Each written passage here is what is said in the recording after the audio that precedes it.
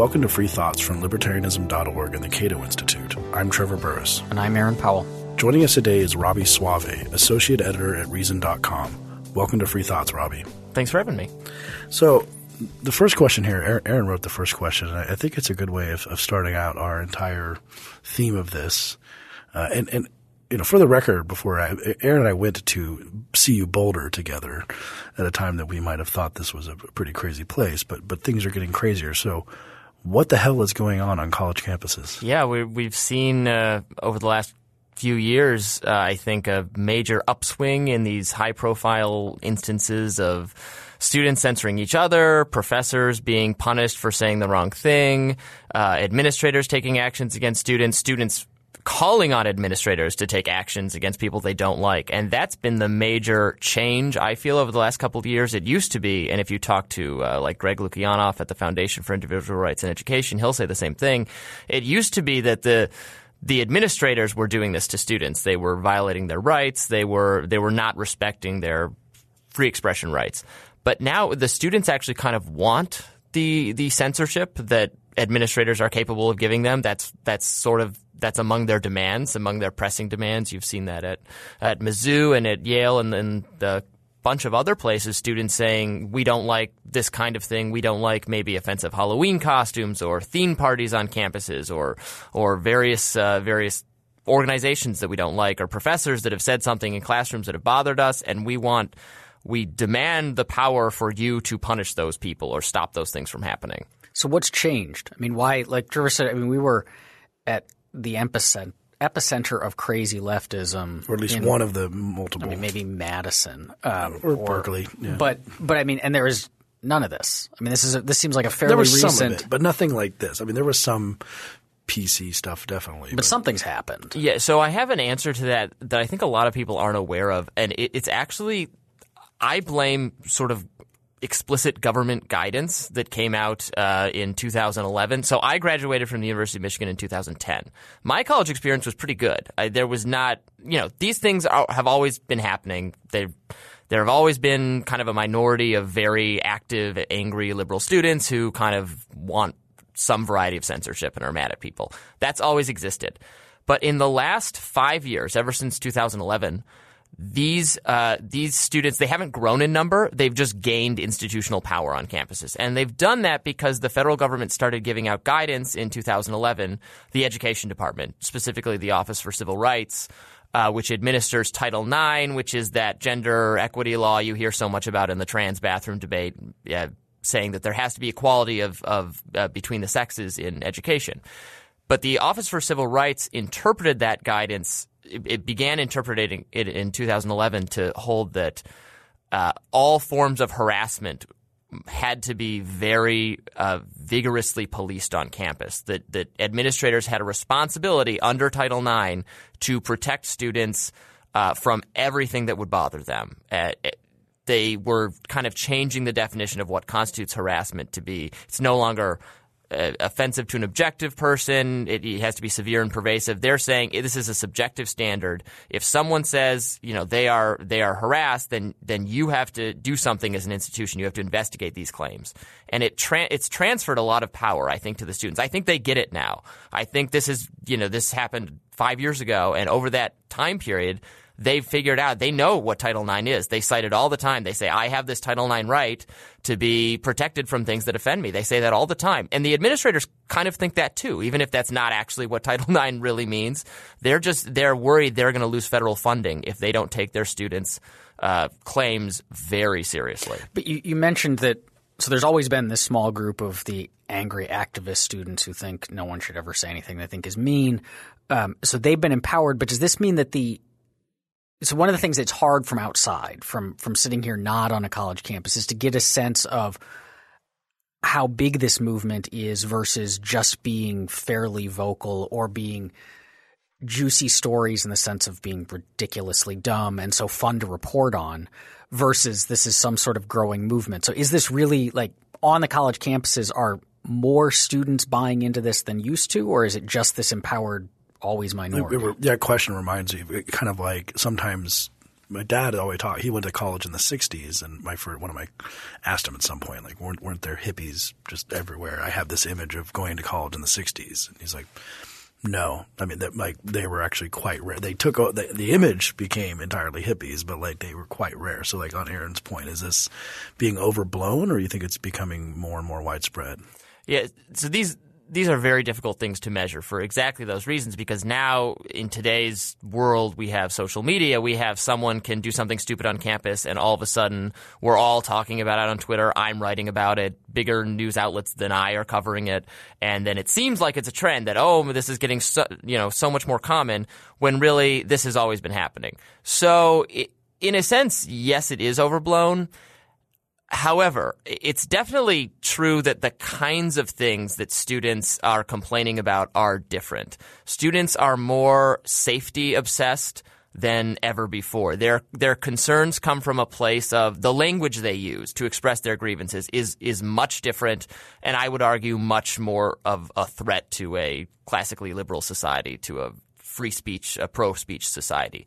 The language they use is one of I have a right to be not offended, to be protected, to be that if I were provoked on this campus, that would be the same thing as threatening my physical safety. That physical safety and emotional safety are the same. I mean, they're on a spectrum. They're similar things. They're all things that authority figures have not just a right but a responsibility to create a safe. This is the safe space idea, and it's easy to mock, but it is very powerful. It is very powerful. There are a lot of students who have bought into that kind of thinking. Now, it's still just a minority of students, I say, and I tried to measure whether the vast swaths of students, whether their attitudes about the First Amendment are changing. There are some surveys on this. They're kind of mixed. There's some support for the position that, yes, their attitudes are getting, I would say, slightly more hostile to free speech. It's a really difficult thing to measure because people, you guys know, people give very contradictory answers to, do you support the First Amendment? Well, but do you support it if, religious people are offended about a cartoon? People get confused. So we talked about Title IX, and I know you're not saying that this, kind of sprung out of the government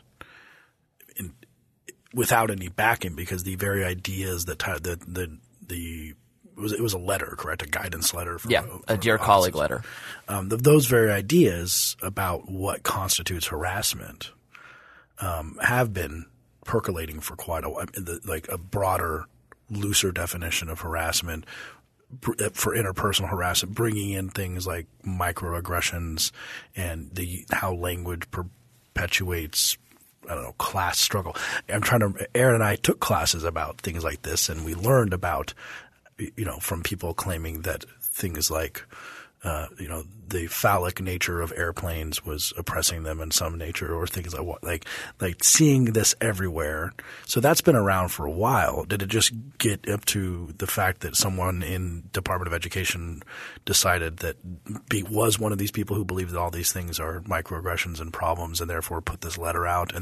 But also people on campus have been learning this, though, correct? I mean, they have been learning things about how oppressive words and attitudes are. Yes, and if you talk to these students, they think that everyone should basically be required to study that. That's the thing they want to study. They've already made up their minds that that's the case, that they're horribly oppressed, marginalized people. And in some cases they are, but in general, college generally, students, if you're on a college campus, you're among the more think horribly oppressed and marginalized is a bit of a stretch, but I see your point. You're probably a privileged person if you've managed to go to Yale or Princeton or something. But these students think, if you talk to them, they don't think they're in college to be changed. They have all their ideas already in their head. They think they're here to educate you. They're here to educate their teachers, other students, the world at large about how oppressed and pathetic and marginalized they have been, and that there should be more classes. They want, more diversity classes. They want more. By diversity classes, you mean classes about specific groups and races of people. So they want entire college departments. At Western Washington University, this was one of the demands of students. They wanted a college of power and liberation. That's what they were going to call it, where everyone would essentially be trained. And again, it's fine to study these issues. Like, I don't have a problem with that if professors want to teach them, if You should have a wider range of classes in college. That's fine. But they don't actually want it to be an educational thing. They want it to be the mission of the university. Yeah, they want it to be an activist model. They essentially want training. They want everyone to be trained to be a social justice activist, not someone to dissent or question or kind of think intellectually about social justice and what that means. They have it in their heads what it means. They want everyone and they want everybody to live and breathe it even in the residence halls. They think it's not just in the classroom where you can actually challenge your professors. Ideally you can challenge your professors if they're saying something you disagree with. But they want it in the residence halls where it's much harder to it appears, I think, to the average student that, well, I have to accept kind of this ideology being forced on me or I'm going to be kicked out of my dorm or something, which is not a healthy, conducive environment for a dialogue. So this story you're telling sounds familiar in the sense that in the 90s and the early 2000s in particular, there were a lot of stories of conservatives upset that they would, kids would go to college campuses and they would have to take courses that touched on queer theory or feminist theory, and that these things were anti-American or in some way disrupted their socially conservative priors. So is this related? Wave. Is that a precursor to this, and this is kind of the same thing going on the left, or are these distinct? I would say it's related, but now you could it's not just hyper offended liberal students. There are conservative students bothered about all sorts of things and that have begun and will in the future. I absolutely believe this is going to be the next big trend, is conservatives saying, well, we're actually marginalized on campus. No one shares our views. And they'll actually have a better case because kind of everyone on campus shares the offended left students' views in some sense. Their entire faculty does. So the conservative students are going to start saying, well, wait a minute, our ideas are not represented. We don't have anyone who thinks like us. What about this kind of diversity? We need the coddling, the protection. Our ideas are under assault. And I think there will be no sort of argument against that. Well, there won't be a principled argument. Yeah, I mean, they'll just be playing the same game. But Aaron, were you asking about the first wave of the PC stuff, or the first wave seems a bit because we had the political correctness wave. Yeah, of right. The 90s, and that's still a word different. Trump it's still a word that stands for a bunch of, especially attitudes in conservatives. Like Trump uses it to note this huge thing. But I think we're talking about Dinesh D'Souza's a liberal education and the Shadow University, which is what. But that first explicitly PC movement is interesting in light of this second wave PC movement because that one ended. I mean, it was a big thing, and then it just became a subject of ridicule. That we published the politically incorrect bedtime stories book. I remember was a bestseller for a while, and it became something you made fun of people for using these dumb PC terms and whatever, and it died out. So does that prior PC wave tell us anything about this one in particular, how this one might play out? I think it tells us that this is kind of cyclical on its own, and we're I think maybe at a high watermark for this current phase, or will be soon, hopefully. But then what are you going to write about? Yeah, no, I have perverse incentives, man. I hope nothing ever changes. But is it cyclical in the sense that people paying attention to it, or that there's actually the student outcry itself is cyclical, the actual? I mean, I think the student protest movement is kind of cyclical. They're right. There are more student protests now. They're having, it's certainly the case that they're having a more pronounced impact on the university. They're actually getting people to resign. They're actually administrators are at least pretending to try to meet their demands. I mean, they do have a bit of power at this moment. They can invoke investigations of faculty members. That's a big power. I mean, the balance between what students can do and what professors can do is really shifted in the last, I would say, 2 years with the kind of Laura Kipnis stuff. That's just, the most well-known, but there's so many. Can you tell a little bit? Sure. Northwestern University Professor Laura Kipnis had written some article actually complaining about Title IX. She'd written it for the Chronicle of Higher Education, talking about how Title IX just kind of messes up normal relationships between students and faculty, or the kinds of relationships that existed between students and faculty when she was a student. And she talked about kind of some of the Title IX cases. Title IX also compels sexual assault investigations in universities and very illiberal ones. Students at the campus were so outraged by the article, they disagreed with it. They filed a Title IX complaint against her that she had violated Title IX by talking about it, essentially. And even though that's absurd, the university still has to appear like it's taking this seriously. So it has to do something. So it subjects her to an investigation where she can't have a lawyer. It flies in a team of lawyers. She doesn't get a lawyer. She gets a support person. Her support person, that person's advocacy on her behalf also caused people to file Title IX complaints against that person. So he had to be removed. So she can't defend herself against Title IX claims without violating Title IX, or like some people believe. It's totally like a catch-22 it's the modern catch-22 of higher education everything that falls under it makes it so you can't even talk about it or discuss it.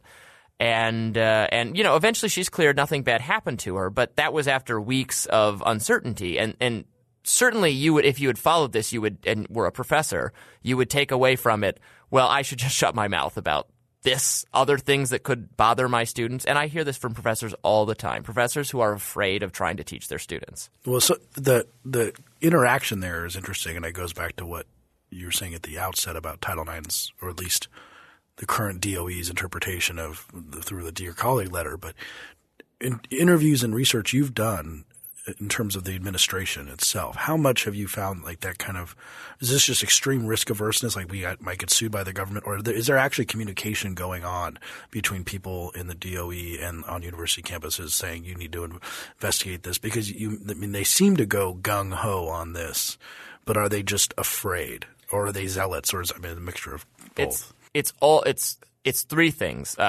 First of all, they really don't mind doing this because they're administrators and they like to run people's lives. And it's just sort of bureaucratic mission creep. We can do more stuff. We can prevent more people. We can interfere in more people's lives. And often their title is like the administrator in charge of diversity and inclusion on campus. Dean of the Office of Inclusive Excellence and exactly. Diverse Sustainability. And what else is this guy going to do? I could just see him like clapping his hands, being like, "All right, here we go. We finally got something to do, boys." Yeah. So it's that. It is also extreme risk averse. Universities just are that way. They're big institutions. They're always afraid of their brand, that somebody's going to cause them a public relations disaster, that students are going to do that.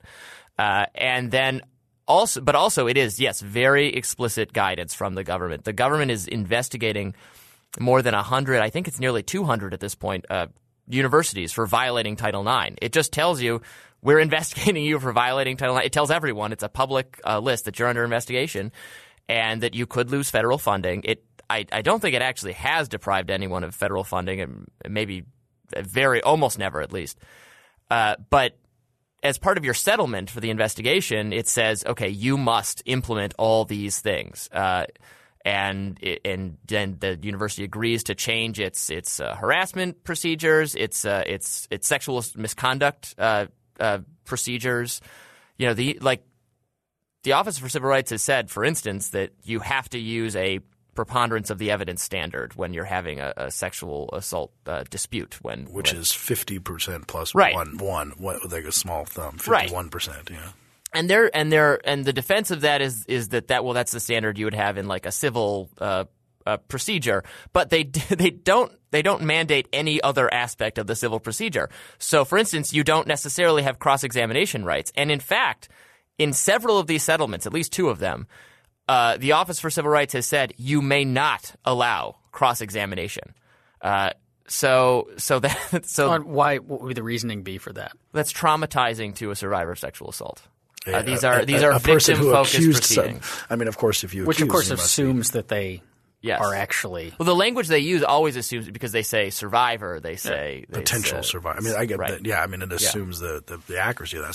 So the procedure assumes the outcome in its structure, the outcome that the procedure is meant to determine. You're no longer even you're not guaranteed a hearing. Actually, OCR's kind of preferred method now is a single investigator model so there's a dispute, It is handled by one administrator who investigates it, who decides which witnesses to interview, if any, who to talk to, decides whether there's not a finding of guilt, it's a finding of responsibility, and then determines the suitable punishment. And one person does this instead of a panel or a hearing of like three people.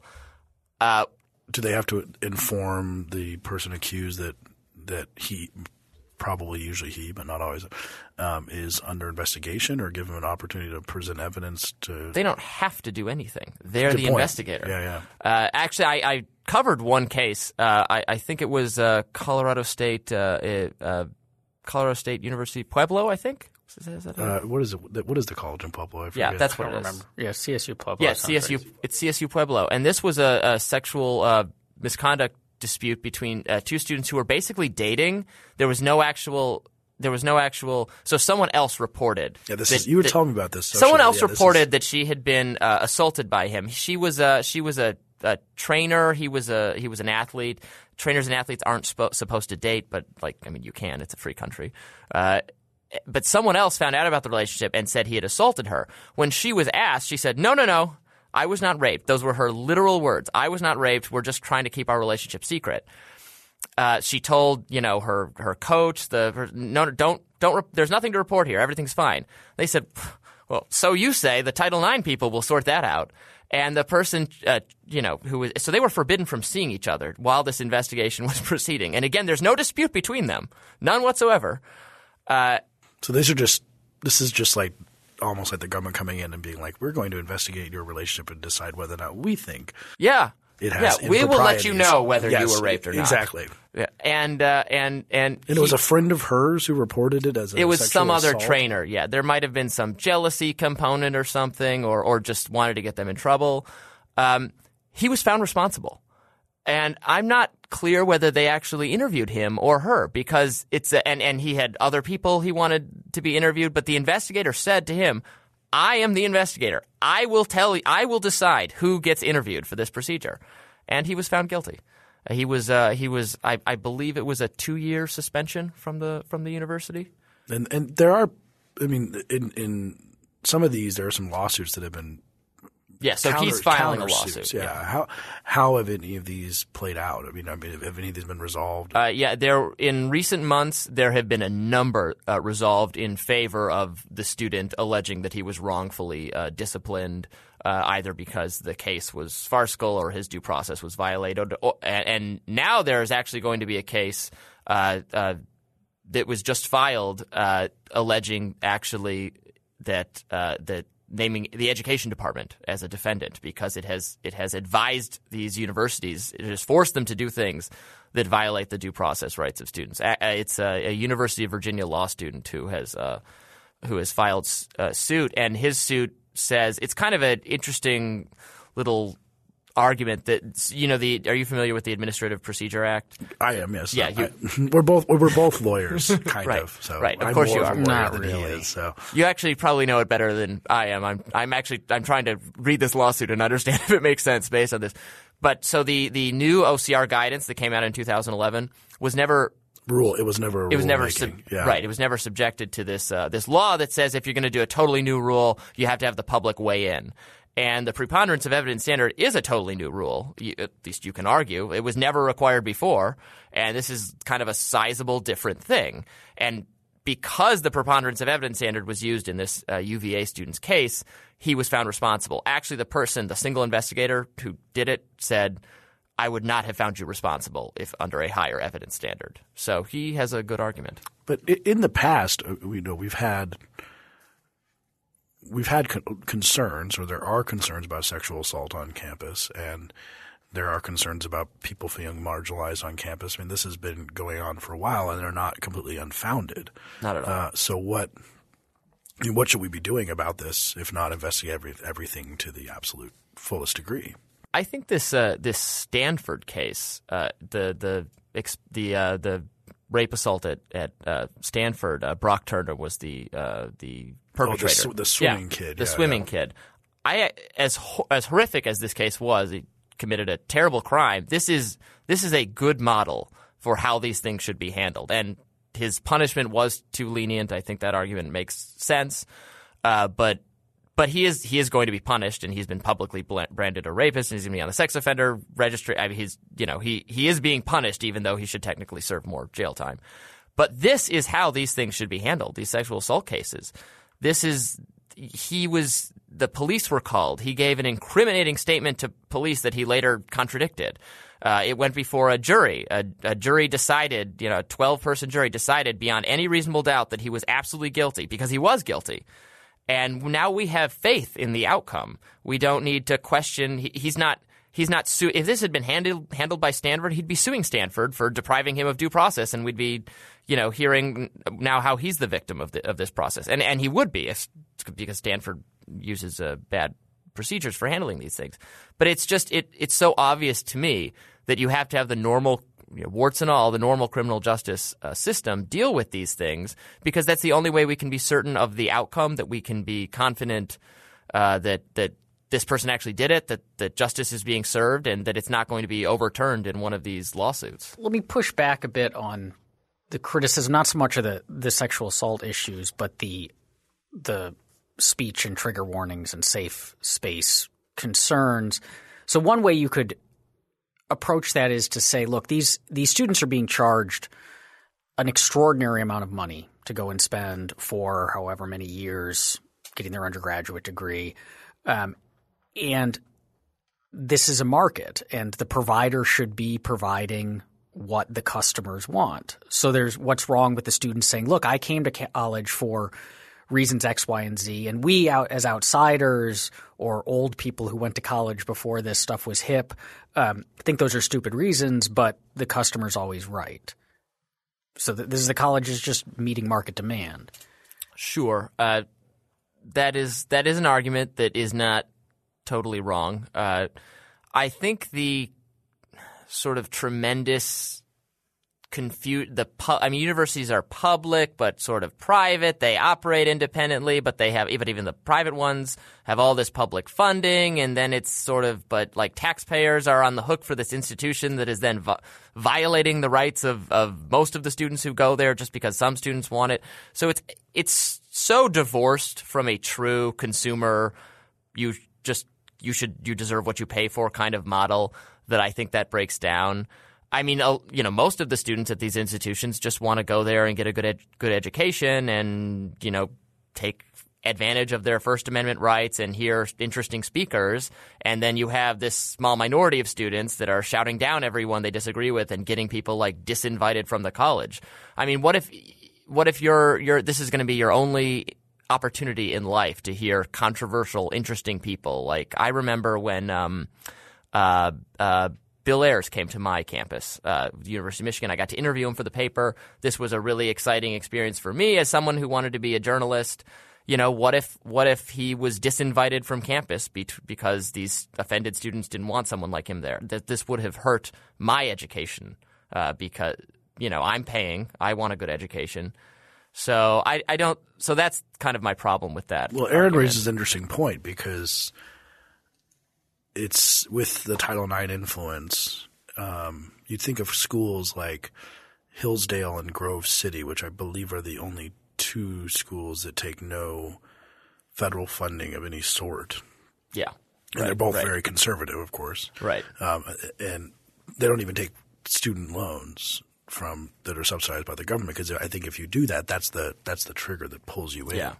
And I mean, and that's two out of however many institutions of higher learning there are in America. And there's places like Liberty University which say to you, we put some other value on a higher pedestal than free expression. Yeah. Our Christian identity comes first. And they're letting you know that. Yeah. So don't go there if you want kind of your garden variety classically liberal, maximum free speech kind of post-Enlightenment education. Which is, I mean, you in a education funding system, I think all of us would support, or at least something with so much of the government's foot on the neck of these universities. You could start a school that advertised itself as a safe space. You're not going to hear I mean, Hillsdale kind of says, you're going to get a conservative libertarian Right. education. You could be like, you're not going to hear any of those neoliberals or anything. It's just going to be Marxism and say, but of course that's not the case. But which is the interesting question of what they're trying to do here, because your discussion about the sexual assault prosecutions, I'm putting that in scare quotes. I mean, really, they're not criminal on these level, but it's like they flipped the entire Blackstone better that one guilty man go free. Yeah, absolutely. 10 guilty men go free than one innocent man is jailed. I mean, I feel like that they're actually substantively arguing against it tacitly, if not explicitly, that they actually think it's better if they convict people erroneously as long as they can change the fundamental institutions of society. Because a lot of this in terms of the sexual assault is about a social construction theory of society, how we need to change the way people view sex, men in particular view women, and we can only do that with extreme force and prosecuting how they deal with women sexually and all these sort of situations. So it's actually better if we convict people, innocent people, accidentally, because we're trying to change society fundamentally. Right, and I just thought that was sort of a bedrock classically liberal view that no, it's better to let however many people go for whatever it is. It's hard. Why is that so hard to say? 10 guilty men go free than one innocent man jailed. But I've been shocked by how many liberal commentators, liberal activists, people who otherwise you would expect them to say no, to be opposed to like torture or Guantanamo Bay or presuming people are terrorists, all that sort of good stuff that I agree with. Have kind of thrown that out the window when it comes to these sexual misconduct disputes. They imagine that the person is always guilty, and if they're not, they might as well be guilty, and we should proceed like that. And it's people like Ezra Klein have wrote articles saying that the affirmative consent standard, the different consent standard that requires that you have like a verbal yes to each and every sexual activity is necessary, even though it makes no logical sense and would be bad. Because it's so widespread. Because rape is such a problem. Right. Because even though this is going to result in people who really didn't do anything wrong getting punished, even though this is going to likely have a disparate impact on communities who already suffer from excessive rules and regulations and criminal codes. We know that when I talk to law professors, they say more of the accused students are students of color, which is not surprising because we know that these kinds of systems of justice mistreat these people. So the left is often correctly outraged about these things in other contexts, but not in this context. The left community, I guess, is much more divided. Well, that seems to raise another potential way to defend this what we would call illiberalism. Which is, so you've got the college professors who are on campuses now or are largely the product. They were on the universities in the late 60s, early 70s. They were part of very large student movements that were important and successful in meaningful ways and came out of a society where the young people changed the world, or at least they perceive it that way. And they've identified maybe these problems. Like one of the things that's happened at universities over the last half century or so is groups that had been marginalized have more access to the university. And sometimes that's for very good reasons, and sometimes that's for reasons that we might think are not so good. But there are more of these marginalized groups, whether that's women who now often make up majorities. I think by now it's substantial, like 58% or something like that. It is. But racial minorities, ethnic minorities, and that these groups have been, over the course of U.S. history, systematically disempowered compared to the elites who still largely run things and make up the bulk of the stuff that you learn on campus is like the perspective of these elites, at least the story goes. And so you can say like this marketplace of ideas is great. Like you ought to hear controversial things. Like what's the answer to bad speech is more speech sort of argument, but that's only really works when the sides have some equality in power. But when your voice has been marginalized for so long, then the powerful people speaking their speeches significantly more weighty than yours. And so what we need to do to correct these things, and the way we correct them is at this young people, student level who are going to be the future leaders of America, is to put a thumb on the scale to push out the speech of the powerful so that the speech of the marginalized, which is just as true, if not more true than what the powerful is saying, can be elevated. Yeah, this idea, you're absolutely correct. This idea is very popular among students. It's a punching up, punching down dichotomy is another way of putting it. That yes, we don't have even if we all had equal free speech, it wouldn't be equal free speech because some people have more institutional power, have more wealth, have more privileged status by virtue of their birth, and so their speech is counting for more and so yeah, First Amendment is not all that great because that's just giving more power to the people who already have it. If we're just all going to have equal free speech, so it's just as you say, they want some kind of. So that is one of the arguments they use to combat the idea that free speech by itself is so great. So what's wrong with that? I mean, it's interesting because I think you have to get down to the core. I mean, first of all, these people are not liberals. I mean, like they're in no meaningful sense a liberal. I mean, they're basically collectivist Puritans, and they're adopting. Puritans wouldn't say, "Oh, I believe in liberalism," like in the classic sense. They would know. The Pilgrims would have been like, they were not places of religious tolerance. They were like, no, there's we're going to socially engineer society because of there's one thing that matters here, and that's relationship to God, for example. And we're going to socially engineer sexual relations. We're going to make sure women don't show their ankles. We're going to make all these things. We're going to have heresy, microaggressions, whatever. That's all the same.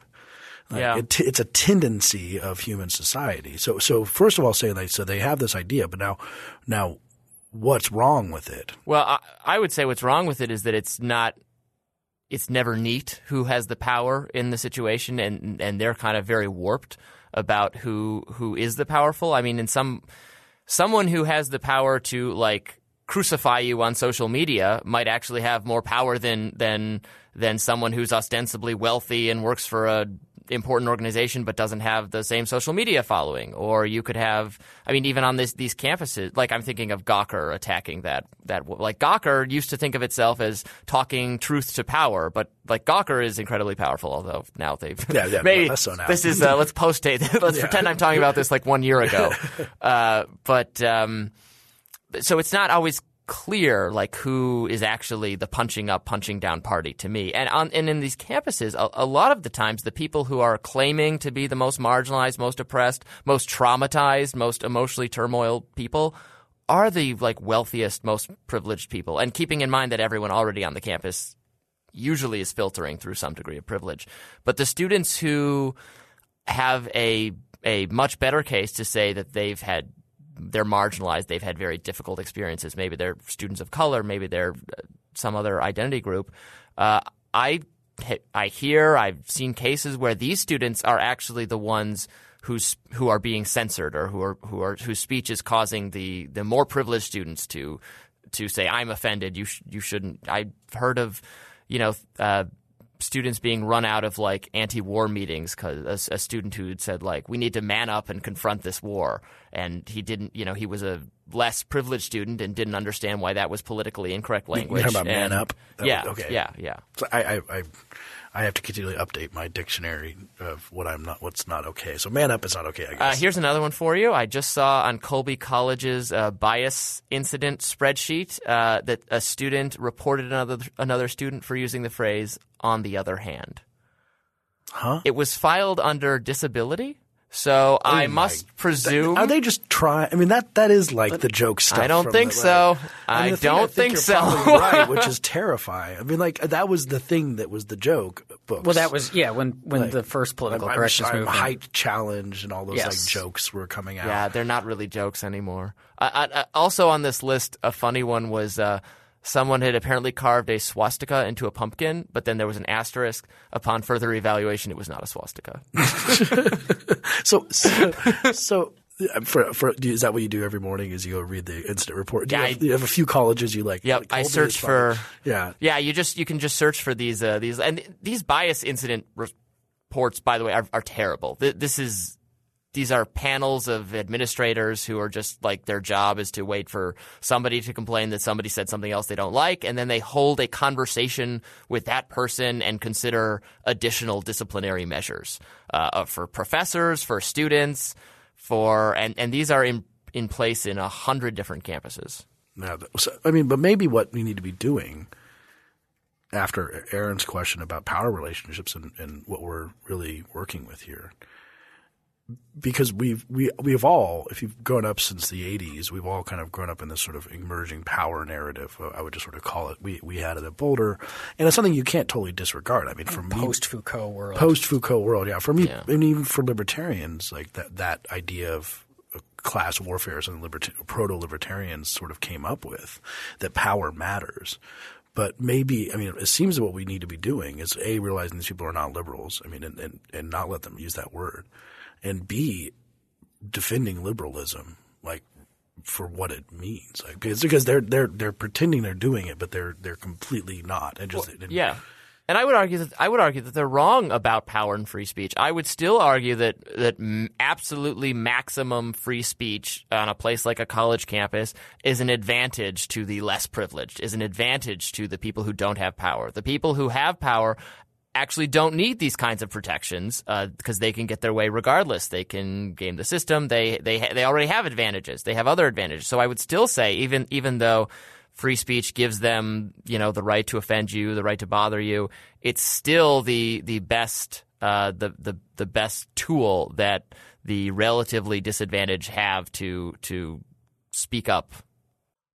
So then, in light of that, what do you think of the kind of non-administrative counterpart to these restrictions on free speech, which is the public shaming that we see so often? So you're not like, okay, we're not going to restrict your speech. We're not going to prevent that person from coming to campus. We're not going to institute these procedures to investigate you and discipline you. But what we are going to do is talk about how awful you are on Twitter. Is that kind of a fair way to address this without being as bad, or is that as bad? Yeah, I think the actual dedicated, principled classical liberal has to be very careful here because publicly shaming someone is a form of free speech. I mean, protesting is a form of speech. You can protest a speaker you don't like when they come to campus. That's fine. You should do that if you don't like them.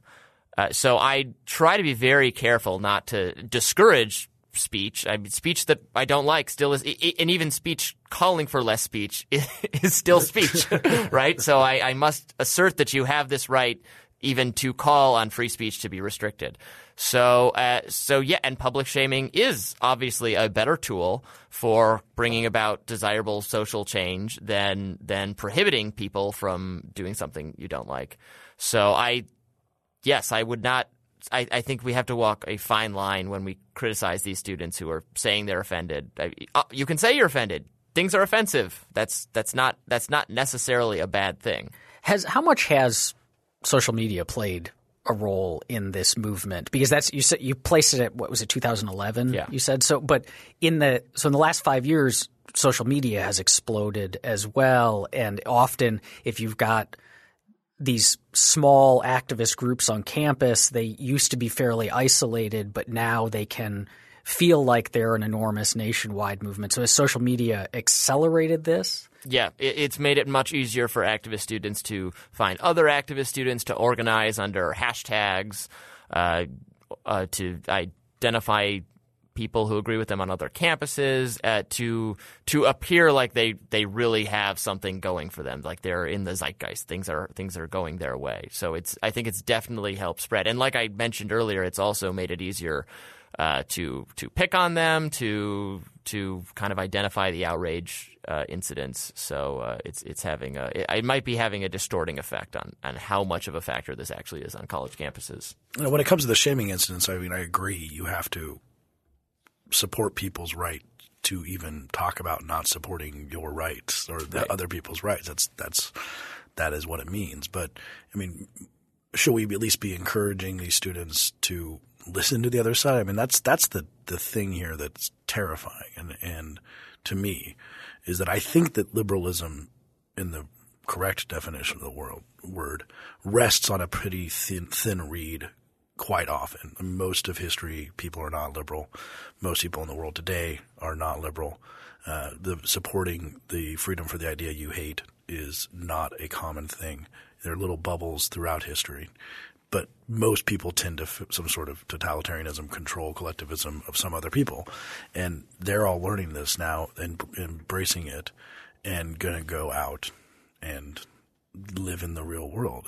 I feel like this should be terrifying to us. It is terrifying, and I think it's too late to address it by the time they're in college. I think actually what I think is a big problem is that a lot of these college students are just demanding the same kind of coddling and emotional protection and sort of illiberalism they've grown up with in 12 years of public schooling.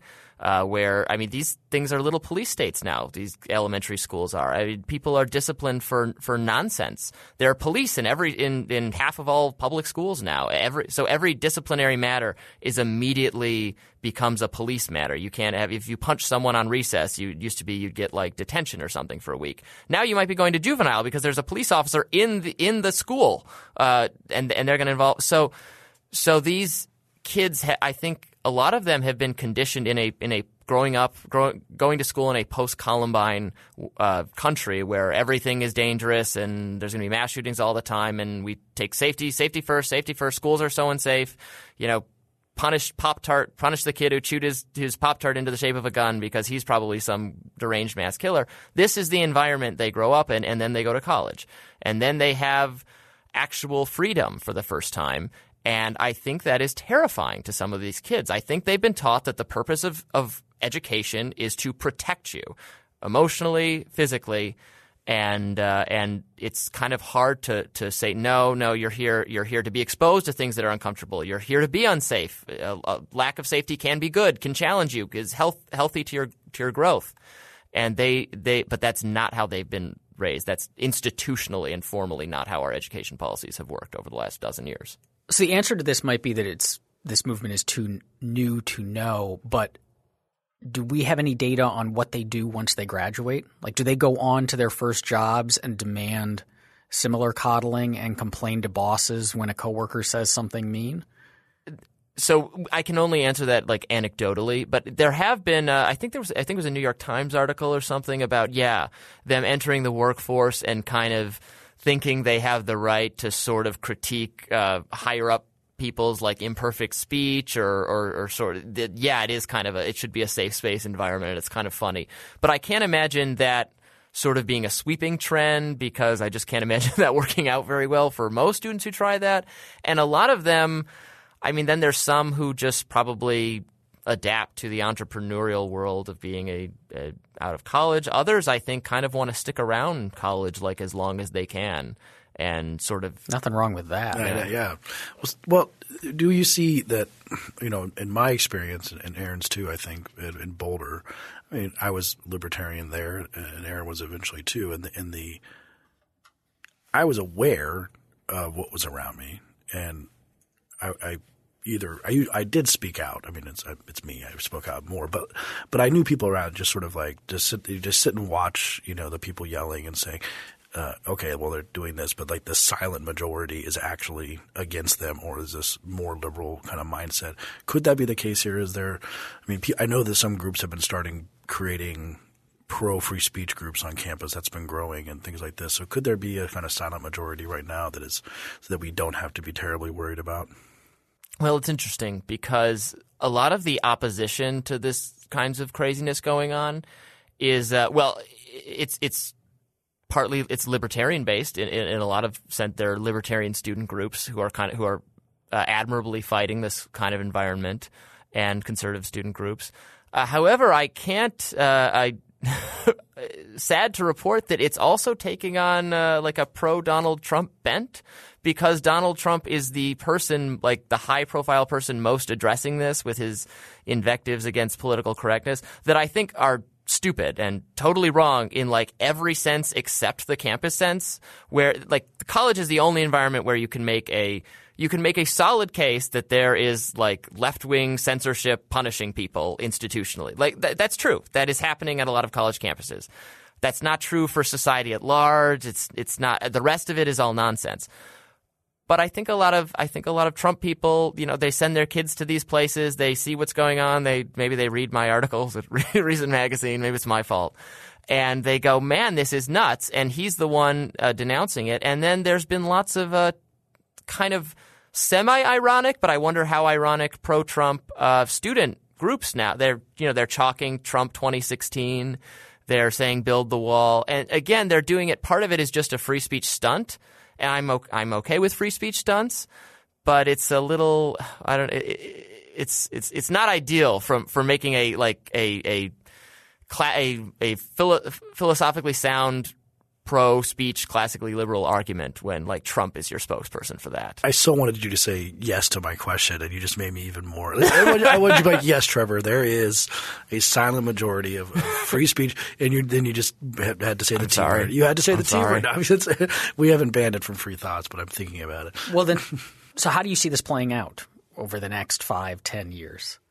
I think the legal regime is going to face serious challenges. I think the sort of Title IX enforcement is going to come under additional scrutiny, if not because of this lawsuit I just alluded to, other ones. I still think they'll have a lot of time to kind of, especially assuming that Hillary Clinton is president, I expect her appointments to this office to because she has made more explicit promises to the activist community who wants the kind of bonkers Title IX enforcement than the Obama administration or anything. Actually, President Obama is actually kind of at least says the right thing, good things about safe spaces being bad and all that, even though his administration has done. I think he's just probably not aware of what this undersecretary is doing. I think Hillary Clinton is aware or is more aware and has made promises, and I think it could actually get a lot worse from a formal government administrative standpoint for a while.